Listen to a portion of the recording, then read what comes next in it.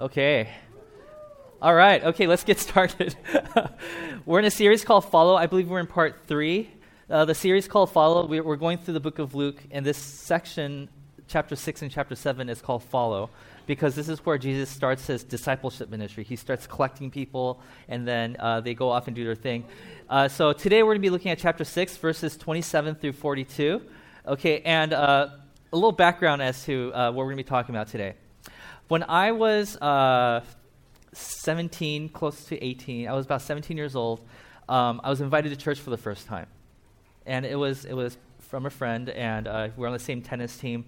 And it was really hard to get me to go to church because there wasn't much incentive for me, right? Like, why would you want to go to a church and become religious, right? You know, like, why would I want to do that?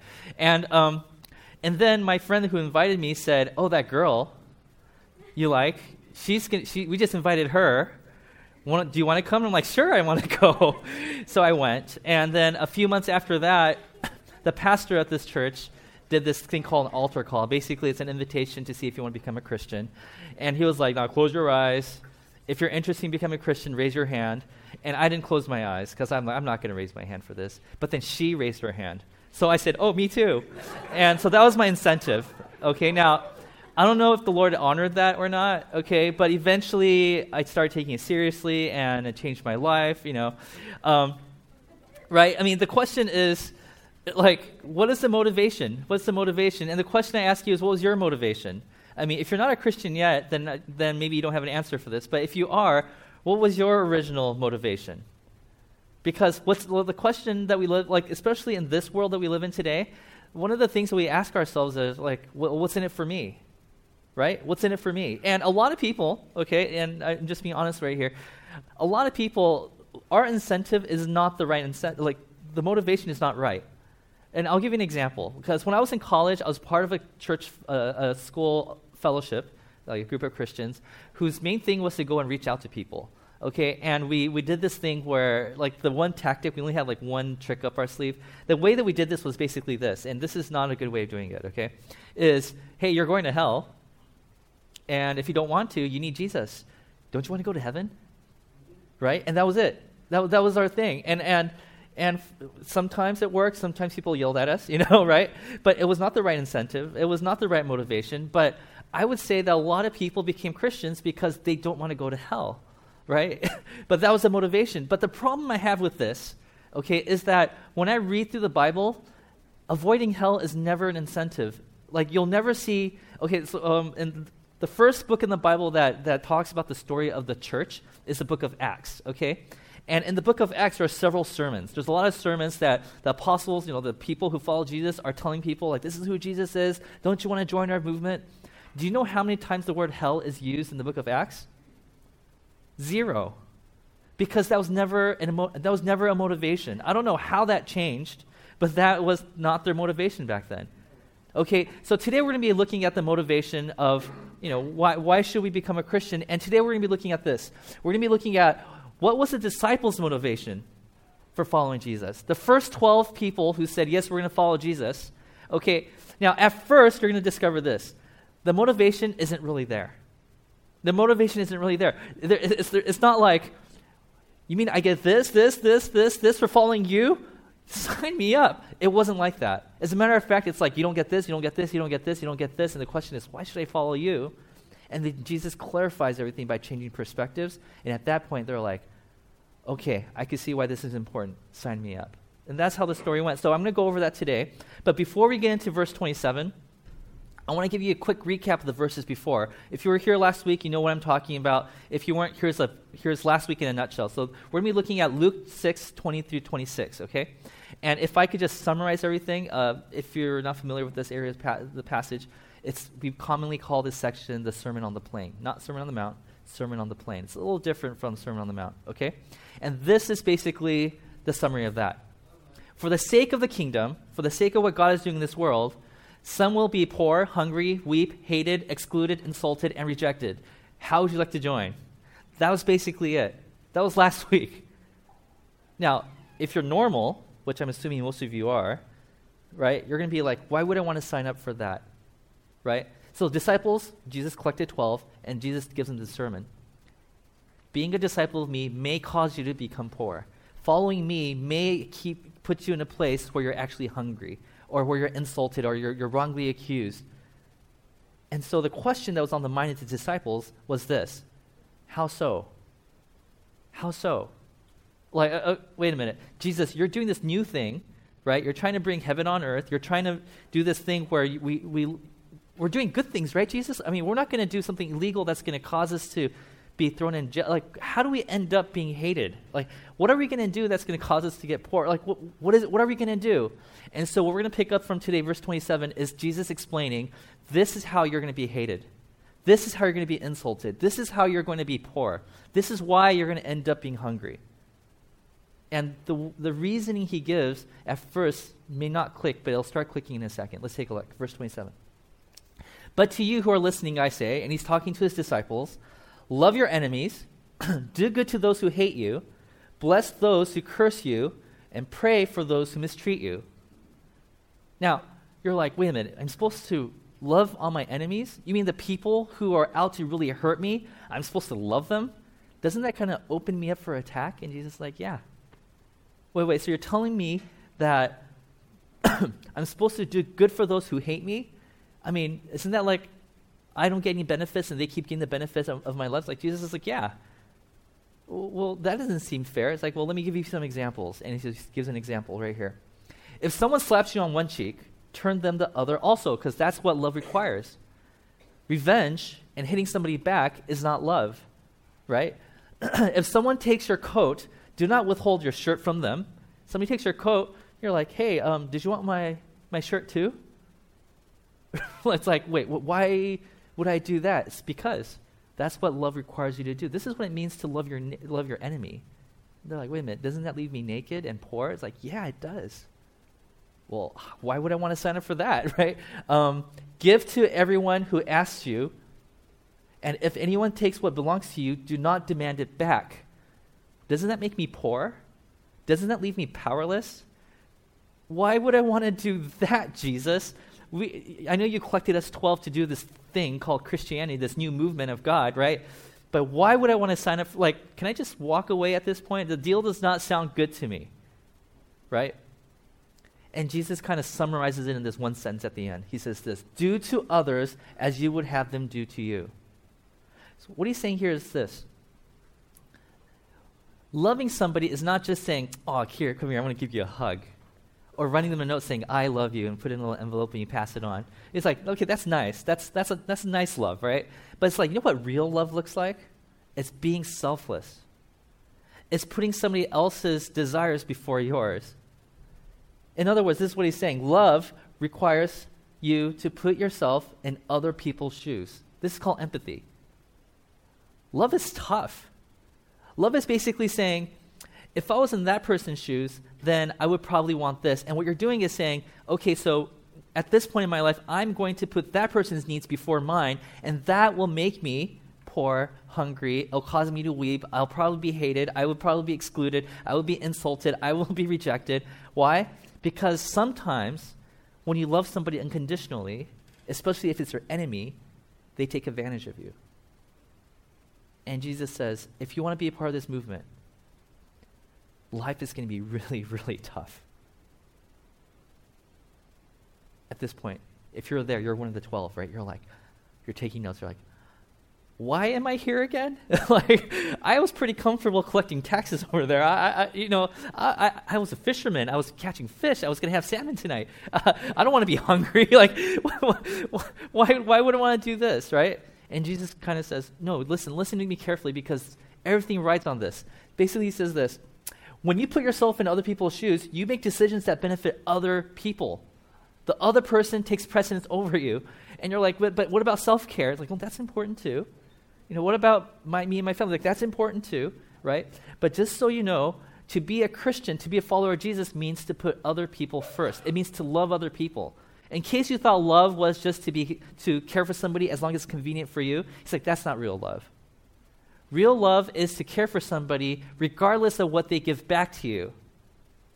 And so, he goes on with this lesson. The disciples are like, please stop talking. He's like, nope, let me keep talking. If you love those who love you, what credit is that to you? He says, true love is not doing something so you get something in return. Love is doing something and you don't get anything in return, and that doesn't affect how much you love that person. Even sinners love those who love them. And if you do good to those who are good to you, what credit is that to you? Even sinners do that. By the way, if you have like an older translation of the Bible, like a King James Bible, the word love right there is not translated as love. Do you know what word that's translated to? They use the word charity, because these scholars thought, you know what is like giving and not getting anything in return? That's like charity. So instead of using the word love, they used the word charity because they thought that described what Jesus was saying better. And you're like, whoa, I thought I was pretty good at loving people until I read this verse, right? I thought I was a pretty good Christian until I read this verse, right? Love is not receiving anything in return and still saying, I still want to continue to love you.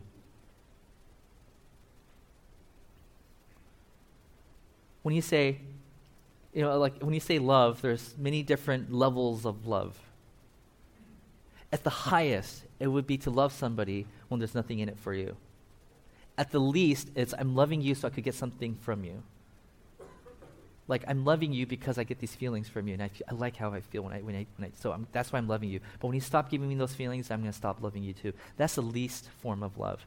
In the highest form, it's regardless of how you treat me, how much you insult me, how much you hate me, I'm going to continue to love you. No matter how many times you slapped my cheek, how many times you took my coat from me, right? No matter how many times you wronged me, it doesn't change how much I love you. That's the highest level of form of love. Okay, and and then the disciples are like, "Oh my goodness, I don't know if I could swallow all this information, and I don't know if I could live like that." And Jesus is like, "Well, I'm not done yet, right? Like I have more to tell you." It's like, okay, well, what do you mean by that? It's like, well, here you go. And if you lend to those from who you expect repayment, what credit is that to you? Even sinners lend to sinners, expecting to be repaid in full. And like, you can't pat yourself on the back for doing something where you know that you're going to get something in return. That's not love. And if it is love, then it's the lowest form of love. Now, this is tough, right? Next verse.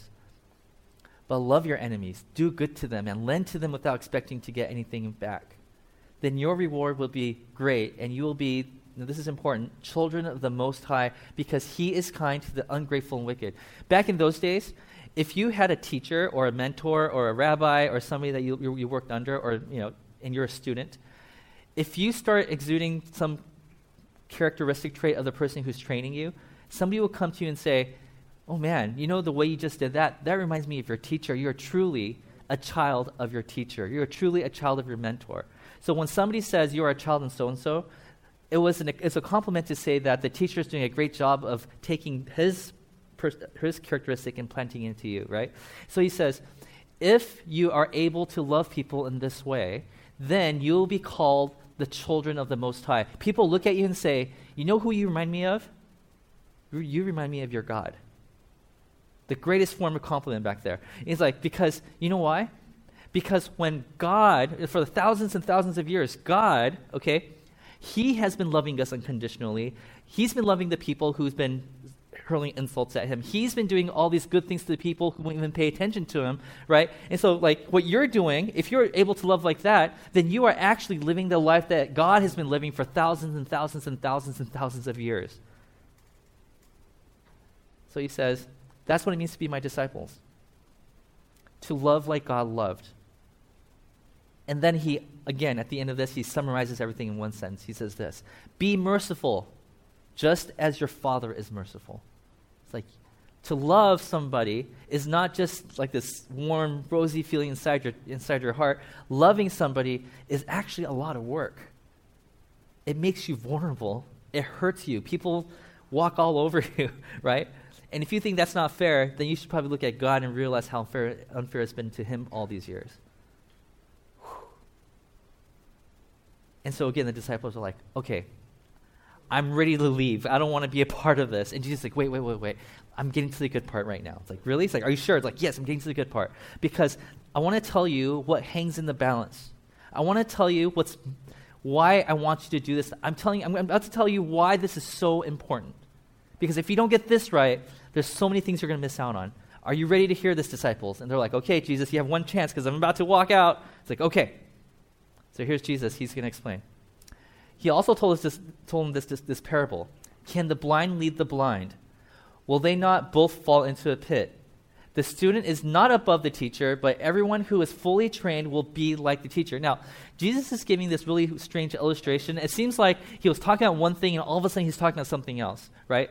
And no, they're both connected somehow. Okay, so this is what Jesus is saying. He's like, a new thought right here. He says, if this is the teacher, and the teacher is teaching a student, okay, the student can never learn more than the teacher because the teacher is the one, the teacher is the cap to what the student can learn. Does that make sense? This is before the internet. You can't just Google something. So whatever the teacher was teaching the student, right, was the max of how much that student could learn. Okay? So what he's saying here is, if you're blind and leading somebody, then you can't lead somebody into the promised land. You can only lead them into a ditch because that's the only thing that the leader can do. Okay? If there's a teacher and the teacher says, this is how you got to live your life, the student cannot exceed the teacher. That's just the logic of it all, okay? Now, this is what Jesus is saying. If you don't get this love thing down, right, Jesus is teaching about this amazing thing called love, what it really looks like, okay? And let's just say Jesus says, one day I'm not going to be here anymore. Right? Within 3 years, I'm going to be crucified, I'm going to be killed, right? I'm going to rise, and then I'm going to give you this crash course, and then I'm going to leave. So one day I'm not going to be here with you. And it's like, looks at the disciples, one day this movement's going to be in your hands. If you don't get this love thing right, the people you're going to disciple one day is not going to exceed your understanding of love. I want you to get this love thing right because if you have a watered-down version of love, then for the future of Christianity, for all of eternity, from here on out, people will not understand what true love is. You need to get this right because the student could never exceed the teacher. He goes on. Why do you look at the speck of sawdust in your brother's eye and pay no attention to the plank in your own eye? Which is kind of comical if you think about it, right? Like, hey, you got something in your eye. Well, what he's saying is this. It's so important that you work on yourself before you start working on other people. Stop teaching people how to love when you yourself have not learned how to love either.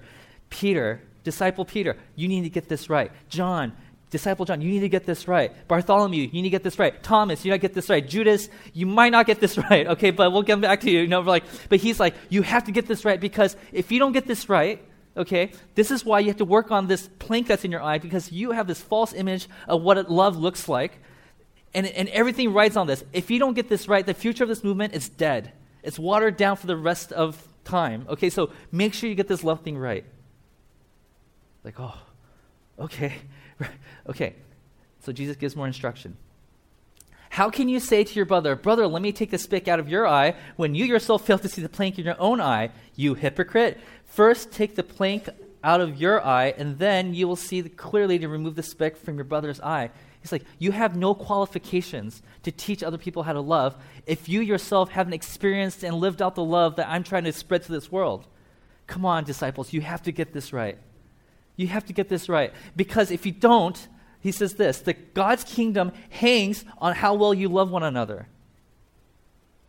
I know it's going to be hard. You might end up in places where you're poor. You might end up in places where you're hungry and insulted and wrongly accused because people take advantage of people who love, right? But consider what hangs in the balance. This world that's all wrong right now could be put to rights if you could learn how to love perfectly. If you could love like the Father loves, if you could show mercy like the way the Father shows, if you could forgive people the way God forgives, if you could do all that, and then you pass it on to the next generation, we have a movement. We have something that could change the world. That's why I want you to get this right. And at this point, the disciples aren't thinking, well, what's in it for me? Am I actually going to go to heaven or am I going to go to hell? These aren't the questions on their minds anymore. They're thinking globally. They're thinking, we could change the world with this message. You're right, Jesus. We need to get this right. This is why it's important, not just for disciples, but for also us, that no matter what, let's get this right. This is so important. You may not be good at memorizing verses, although Bible scripture memorization is important, okay? But if you can't get that right, it's okay. Christianity is going to be fine tomorrow, okay? You might not understand the depths of the level of the meaning of the Ten Commandments. That's okay. You might not understand ancient Hebrew or ancient Greek, and that's okay, right? Your prayer life, I hope it's really good, but if you're feeling like when I pray I don't feel really connected to God, I hope we work on that, but that's okay, because according to Jesus, if you get everything wrong, he wants you to at least get this one thing right, which is, how do you love? And it's not just Jesus who says this. Later on, there's a guy named Apostle Paul, and in 1 Corinthians 13, he says this, you know what? You might be able to prophesy. You might understand and fathom all the mysteries of the world. You might be able to speak in tongues of angels, but if you don't have love, then it's all just rubbish. It's all junk. Because this movement of God isn't built on whether if you could speak some foreign language under the influence of the Spirit. This movement of God is not dependent on how well you could memorize Scripture and have debates with people on whether if you're right or wrong. This whole movement is based on how well you love. If you don't have love, all this is garbage. So he says, make sure you get this right. The rest of the world is depending on Christians to understand what it really means to love. And so to answer that question that I asked in the beginning, what was the motivation of the disciples? It was this. They're motivated by Jesus' great vision on heaven on earth. He's saying, wouldn't the world be better if God's rule in heaven actually rested here on earth? Where we loved each other in the way that God wanted us to love, where God's way of living was the way that everybody lived, where everybody was forgiving each other, where everybody was saying, you know what, I see the differences in our skin tone, but you know what, I don't care, I love you. I see the differences in our lifestyles, but it's okay, I love you. Like, everything is trumped because of this perfect love that Jesus is trying to teach us. And he says, this was the motivation of the first disciples. The disciples were like, what's in it for me? And they went from that mindset to, oh gosh, we got to do this because the whole world needs to know about this perfect love. Yes, it might put us in places where we don't want to be. I might end up in situations where I'm being flogged and I'm being persecuted. But if it means that we could change the world with this message, then I'm on board. But then again, as Jesus just said, there are some things that's holding us back. And Jesus described it as planks, right? So the question I have for you today is this. What plank do you have to remove? What needs to be removed from your life? What is that thing that's keeping you from learning how to love sacrificially? Is it your comfort? Yeah, I would love to love the people around me sacrificially, but I like to be comfortable. I like to sit on my couch. I like to be in a warm place. What is it? What is that plank in your life? What is that thing that's keeping you from passing on this love that God has taught you about to the next generation? I mean, I've heard people say this, and this is so true, that Christianity is one generation away from extinction. It always has been. All it takes is one generation to say, yeah, forget this love thing. And then Christianity ends right there, right? So what's the plank in your life? What do we need to ask God? What do we need to ask the Spirit to remove from us? Is it pride? Is it your busy schedule? Maybe it's your busy schedule, like, I'm doing everything right, but I'm just too busy to help the people around me. Is it prejudice? Oh, I'm afraid of helping this group of people because I just have a bad feeling about these people. Is it the yearning to be safe? Like Jesus said, love will cause you to be in situations where you feel compromised. Now, I'm not saying you should go and look for trouble. That's not the point of this. I'm saying that if you were to go all in to love God with everything that you have, it's going to cost you. What's that plank in your life? Is it stinginess? God called us to be generous. And you're like, yeah, but, I want to hold on to as much as I can. Is it because you can't trust God? If I do this, then bad things are going to happen, and God's not going to help me when I'm in that trouble. Is it that you lacked faith? I mean, what is it? For me, it's definitely comfort. And, I tell this to a lot of people, but, before I was married, it was easy for me to do this. It was easy for me to go all in. And then I got married, and I said, well, I'm okay doing this. No, she was a good influence on me, okay? But I want to make sure that she's safe. And now I have kids. And now I'm thinking, I'm willing to live on cup ramens for the rest of my life, but I don't want my kids to. I want them to eat good food. I want them to have a roof over their heads, right? And the more that I have in my life, the more things I care for, the more people I care for, the more I realize, I really, there's more and more things I don't want to lose. And so sometimes I have to say, Lord, what is it that you want to do? You want me to do with my family? And the message that I keep getting from God is that you need to teach your kids how to love sacrificially too. That one day, my kids will make me proud by learning how to love sacrificially.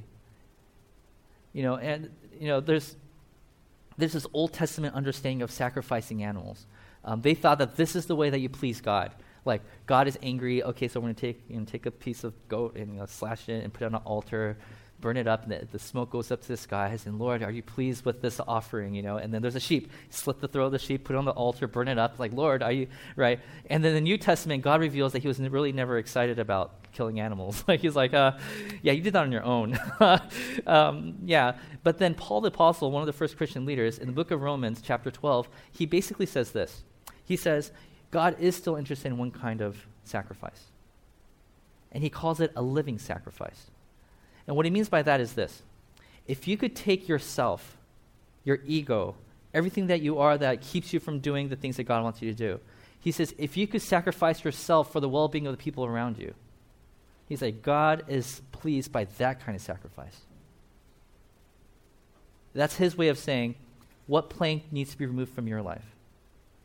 What plank are you going to say, Lord, this is the thing that gets in the way from me of loving the people around me perfectly because I believe in what you want to do with this world, God. I think that you want to bring heaven on earth, and there's this one thing that's holding me back from doing this. And if that's what it means to follow you, I'm willing to put this on the altar and say, Lord, do whatever you want with it.